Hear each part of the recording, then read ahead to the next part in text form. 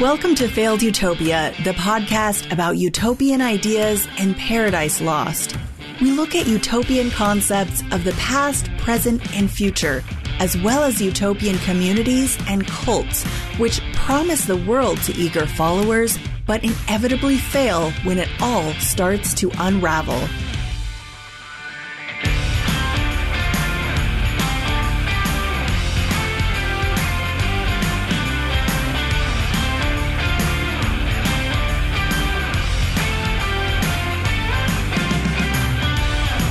Hello, my friends. Well, today is tree cutting day in my neighborhood, apparently. Someone who I assume is the utility company is going around cutting down people's trees, and it's really loud, so I must apologize if today's audio quality isn't what you're used to. I'll fix it as much as possible in post, but if you hear any weird background noise, sorry about that. But I just have to say, this is the worst tree cutting I have ever seen in my life. These guys are just doing an absolute butcher job. It is horrifically bad. So yeah, I have a feeling there's going to be some angry people in the next few days. I mean, trees do need to be cut back from around power lines, but this is just like jaw-droppingly bad.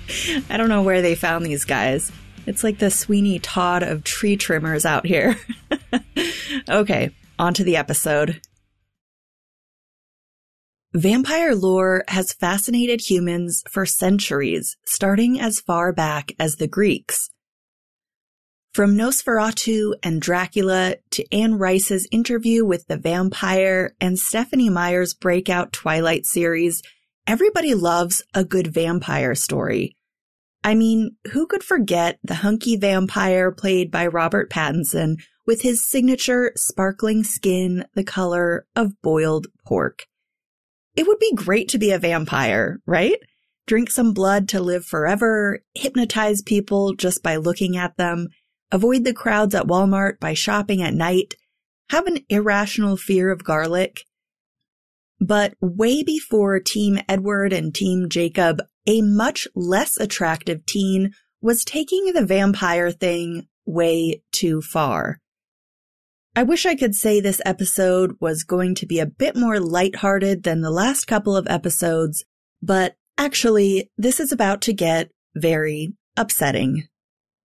Some episodes of this podcast contain disturbing or upsetting topics. Use your discretion for yourself and those around you. This won't be appropriate for kids. If you feel you need support, please consider asking for help through a crisis line, a mental health professional, or a loved one. I have resources including crisis hotline phone numbers listed in the show notes. Rod Ferrell was born in 1980 and grew up in Murray, Kentucky with his mother, Sandra. His father abandoned the family shortly after he was born. His mother, Sandra, was reportedly a troubled individual.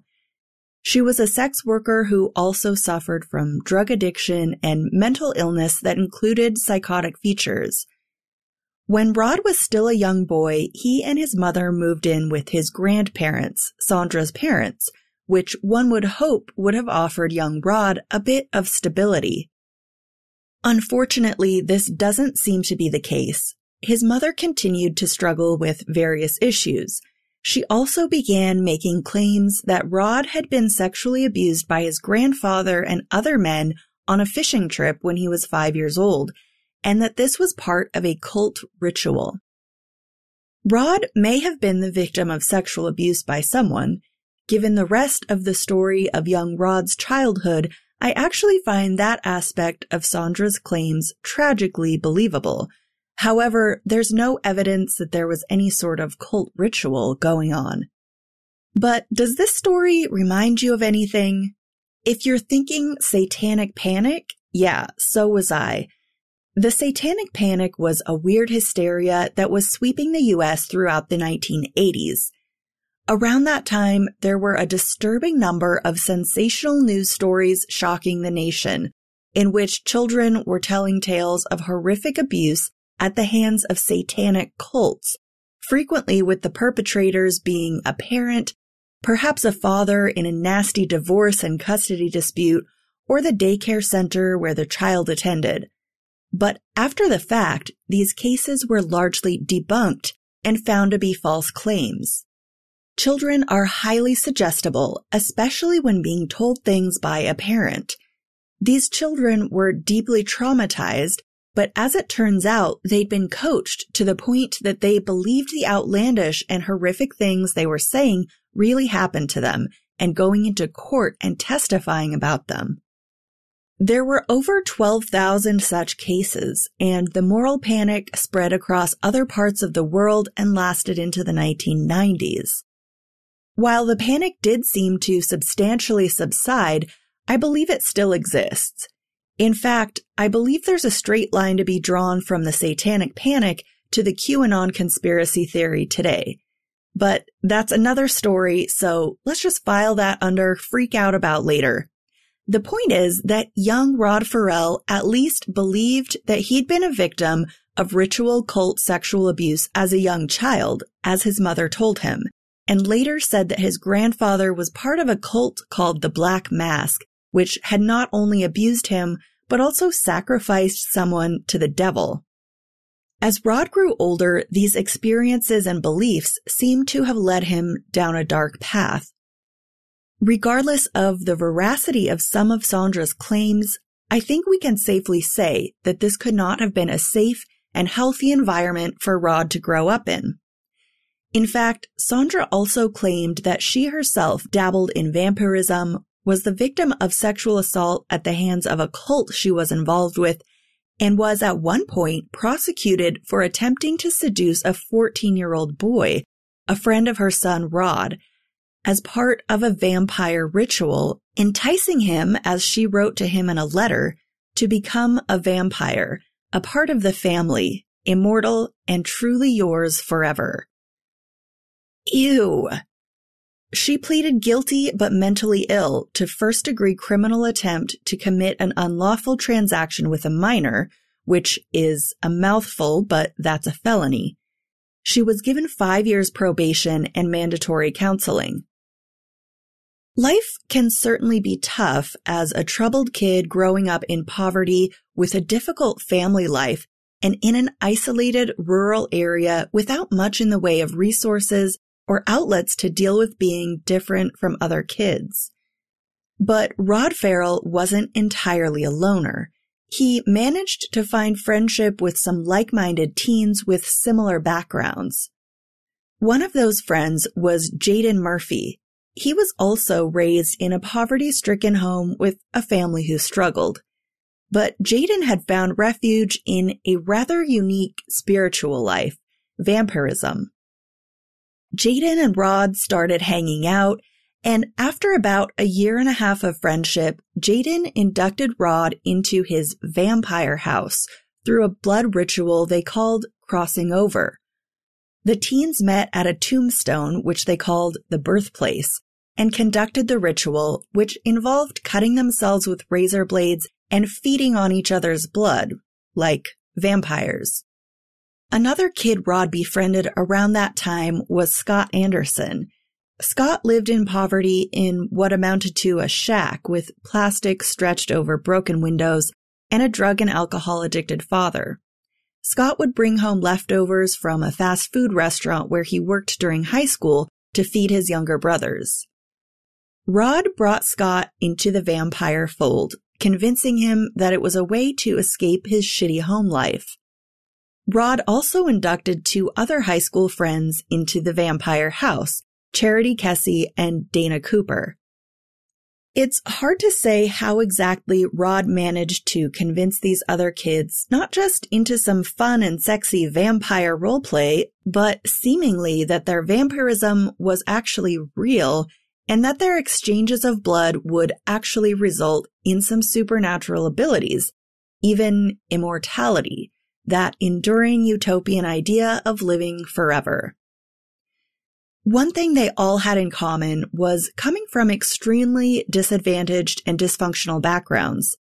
In a way, they were creating their own vampire family. At the very least, it was likely a fantasy that took them away from their difficult reality. There doesn't seem to be any dispute that Rod was the leader of the group that he came to call the Vampire Clan and was able to hold influence over its members. As we've seen so many times here on Failed Utopia, people are always looking for something to belong to, especially something that makes them feel special and important. And sadly, those people can become caught up in more than they bargained for. In Rod's sophomore year of high school, he had to move with his mother to Eustis, Florida, where she was relocating to be with a new boyfriend. That's when Rod met Heather Wendorf at Eustis High School. The two became fast friends, but after about a year, Rod's mother's relationship with her boyfriend fell apart, and they moved back to Murray, Kentucky. Rod hated it there, and his old friend Scott Anderson described him as being different when he came back from Florida. He had a charisma that drew people to him. Remember, that's one of the key characteristics of a vampire in the lore, a supernatural ability to mesmerize and hold others in thrall, getting them to do things they might not otherwise. And he'd also gotten more extreme within the vampire fantasy world. Jaden, the friend who had inducted Rod into the vampire house to begin with, said that as vampires, they should only take as much blood as they needed to survive. But Rod wanted to take it further, saying that taking life by drinking blood would give him life. Rod had also taken on the persona of a 500-year-old vampire named Virago, with abilities like reading minds and hypnotism. Jaden described being very disturbed by the last interaction he had with Rod. The two were at a party and decided to go for a walk.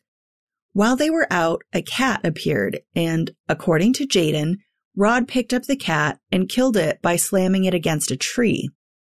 While Jaden was horrified by the cruelty, he describes Rod as laughing gleefully over the cat's suffering, as it didn't die immediately.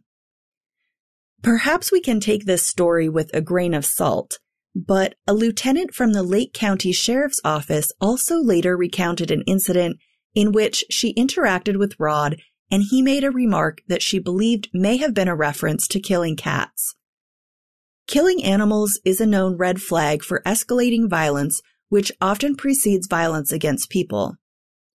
Anyway, that was the last time Jaden saw Rod. The incident had resulted in a falling out between the two. We can probably say lucky Jaden, because being Rod's friend after that night probably wouldn't have been a good idea. Shortly after that night, back in Eustis, Florida, on November 25th, 1996, 17-year-old Jennifer Wendorf was sneaking into her house past curfew after 10 p.m.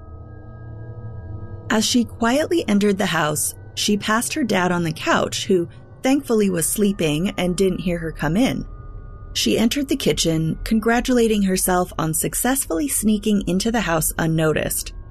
But suddenly, she realized something was wrong. Her mother lay on the floor, and there was blood everywhere. Her 15-year-old sister Heather was gone from the house, and so was the family car. Jennifer called 911. A Lake County Sheriff's Office deputy was the first to respond to the scene. Richard Wendorf lay dead on the couch in a pool of blood and had likely been asleep when attacked. Ruth Queen Wendorf was found in the kitchen. It looked like she had tried to defend herself, but also succumbed to massive injuries. The deputy later described the scene he encountered as a bloodbath, reminiscent of a Jackson Pollock painting. On the bodies of the victims were burn marks in the shape of a V.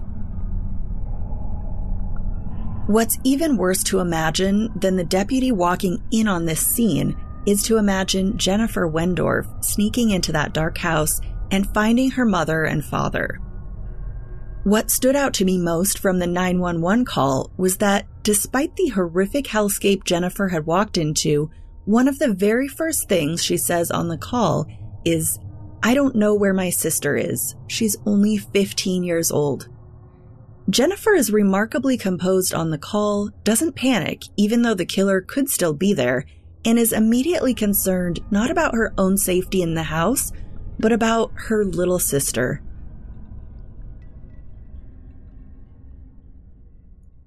By most accounts, the Wendorfs were a nice, normal family.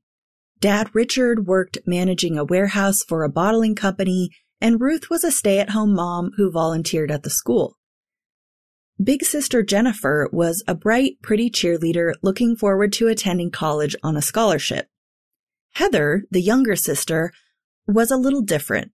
She had a goth vibe and was known to dye her hair in different colors, draw dark and spooky artwork, and had a Barbie doll hanging on a noose from her backpack. Now, before we go any further, let me just say that most of the coverage and documentaries about this make it sound like Heather was automatically a weirdo because of the way she looked. But in the 1990s, the goth look was pretty common, and despite the hand-wringing of older generations, it didn't necessarily translate into a troubled kid. A goth or witchy vibe was just a look that was kind of popular back then. But in Heather's case, it seems she actually did fit the stereotype to some degree and had some behavioral problems. According to what Jennifer told the police after the murders, her mother was getting fed up with Heather's acting out and some things that were going on at home. Heather had been hanging out with what parents love to call the wrong crowd, including a misfit loner named Rod Farrell, who had previously attended Eustis High School. They'd been best friends since sophomore year and had lots of fun times together, such as hanging out in cemeteries at night. But then, of course, Rod had moved back to Kentucky. About 6 months before the murders, one of the things that the Wendorf parents were mad about was that Heather was talking long distance to Rod Farrell in Kentucky, running up hundreds of dollars in phone bills. Heather also wrote letters to Rod describing a horrific, abusive home life. While from all outward appearances, the Wendorf family was a good home with a close, loving relationship, albeit with some conflict regarding Heather's behavior, we don't know whether anything that Heather wrote in those letters to Rod was true or not. But Rod presumably believed the things that Heather told him. He hatched a plan to drive to Florida and rescue Heather from her abusive family and bring her back to Kentucky to make her a part of his vampire family. In Rod's vision, he was the knight in shining armor and Heather the damsel in distress. Rod asked his friends Scott, Charity, and Dana to go with him to Florida and pick up Heather. Scott had a car, so off they went to Eustis and picked up Heather, then went to a local cemetery. As Scott describes it, Heather and Rod walked away from him and the other girls and were gone for over an hour. We can only speculate as to what happened during that time or what they spoke about, but when they came back, the group drove toward Heather's house. When they were about a quarter of a mile away, Scott and Rod got out of the car and walked the rest of the way to the house while the girls drove off. Scott claims he thought they were there to take Heather's parents' car. They went into the garage, and he says he didn't know whether or not anyone was home. While in the garage, Rod picked up a crowbar. They went inside the house, Scott says, looking for money. When they encountered Heather's father, Richard, asleep on the couch, Rod attacked him with the crowbar, swinging for the fences, as Scott called it. He said seeing Rod's face was like seeing the devil himself. Then they saw Heather's mom, Ruth. She managed to throw a cup of hot coffee in Rod's face, but that's about all the chance she had before Rod went after her too with the crowbar. Afterward, Rod left burn marks in the shape of a V surrounded by dots on the bodies. Reportedly, the V was Rod's symbol for his cult, the Vampire Clan, and each dot represented each member of the group.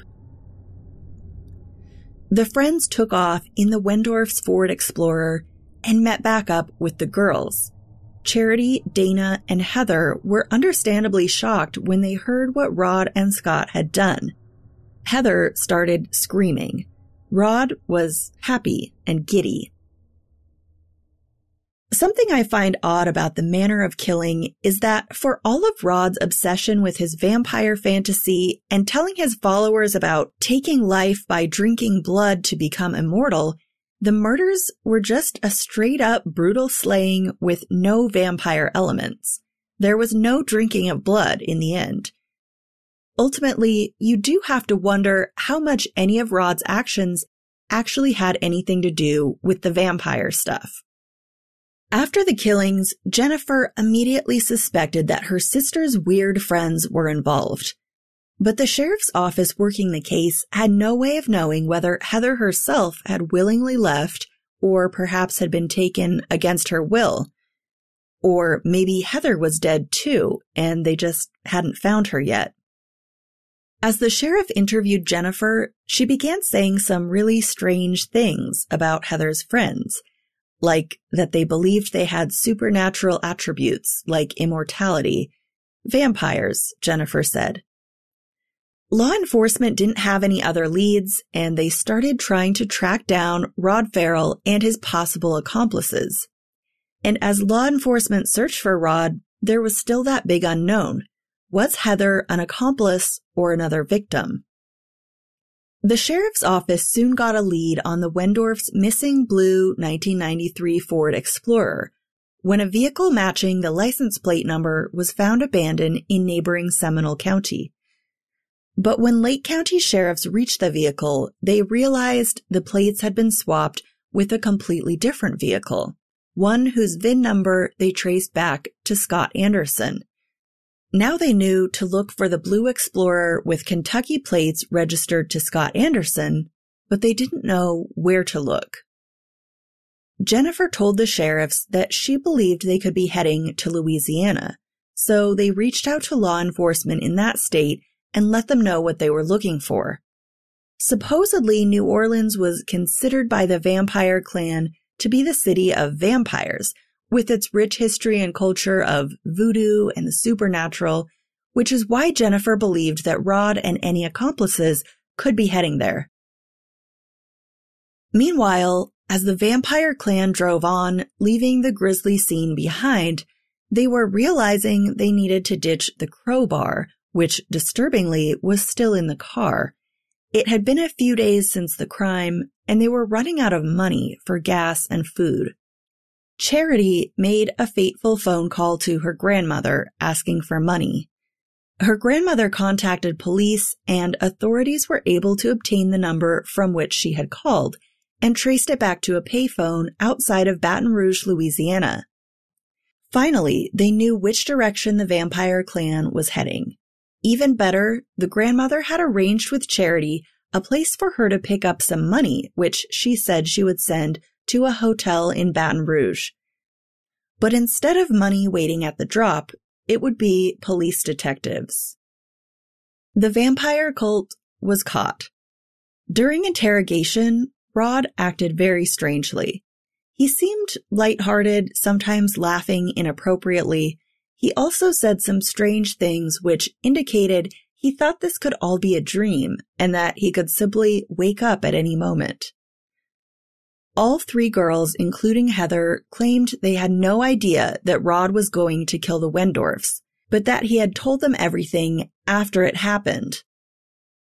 Scott's story was that he didn't know what was about to happen when he went with Rod to the Wendorf home, and when the killing started, he froze in shock and feared that if he contradicted Rod, he'd end up dead too. When Rod's case made it to trial in 1998, the state attorney sought the death penalty, but was allegedly shooting high in hopes of getting a life sentence.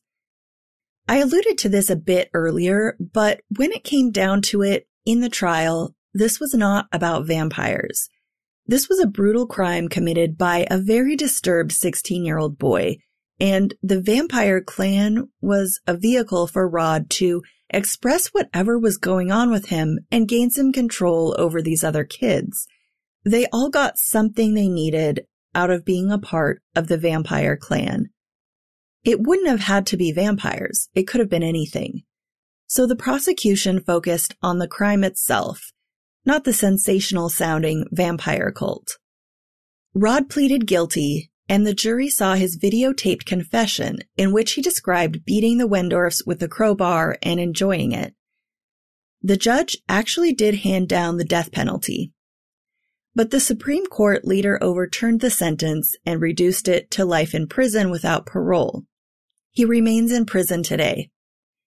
He was granted a resentencing hearing in early 2020 after the U.S. Supreme Court had ruled that juveniles should not be given automatic sentences of life without parole due to scientific evidence showing that their brains are still developing, and Farrell was only 16 years old at the time of the murders.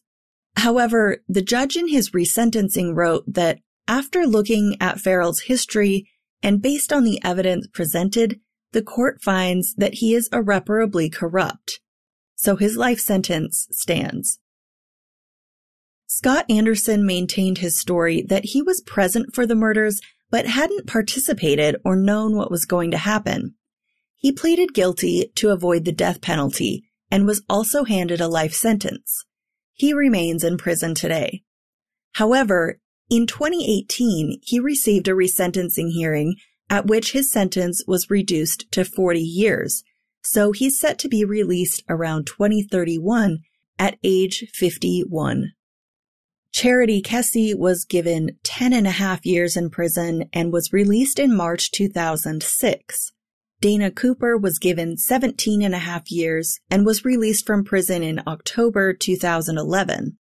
Both girls were brought to trial on the same charges, so I'm not sure what accounts for the significant difference in their sentencing. One of the burning questions throughout the entire case was the role of Heather Wendorf. No one knew whether she had asked or persuaded Rod to kill her parents, or if, as she claimed, she had no idea what he was planning to do. Those questions remain unanswered. But as it happens, the state attorney decided not to prosecute Heather.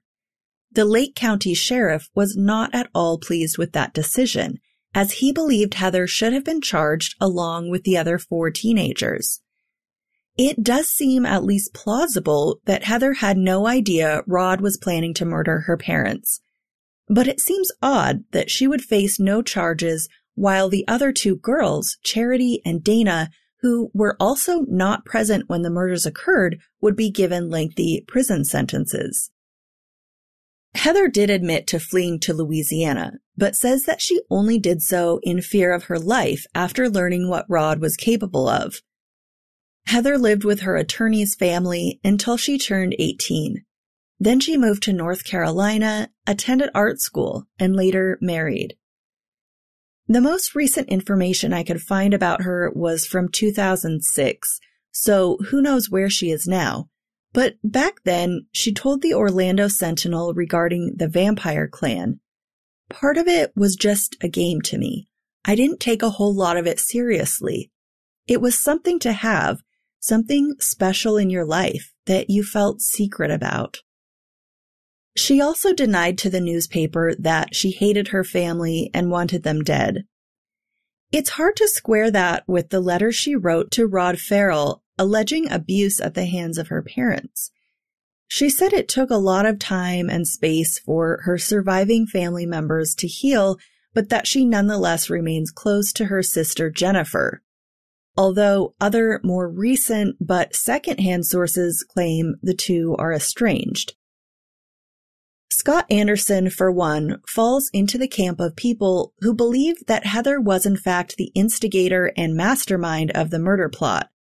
But there's no way to know, since it's ultimately a he said, she said among the 5 former Vampire Clan members. We'll never know what truly drove the Vampire Clan or who knew what when. But we do know that Rod Farrell's vampire obsession and influence over his cult following of a few susceptible young people resulted in 2 brutal murders and the destruction of many more lives.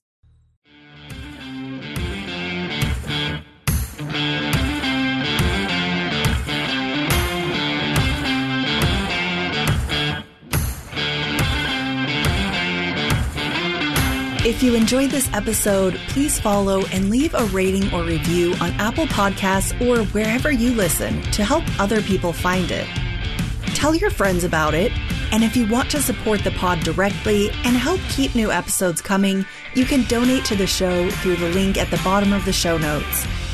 Connect and stay in the loop on the website failedutopia.com or the Facebook page at Failed Utopia Pod. Failed Utopia episodes are written and produced by me, Anna Roberts.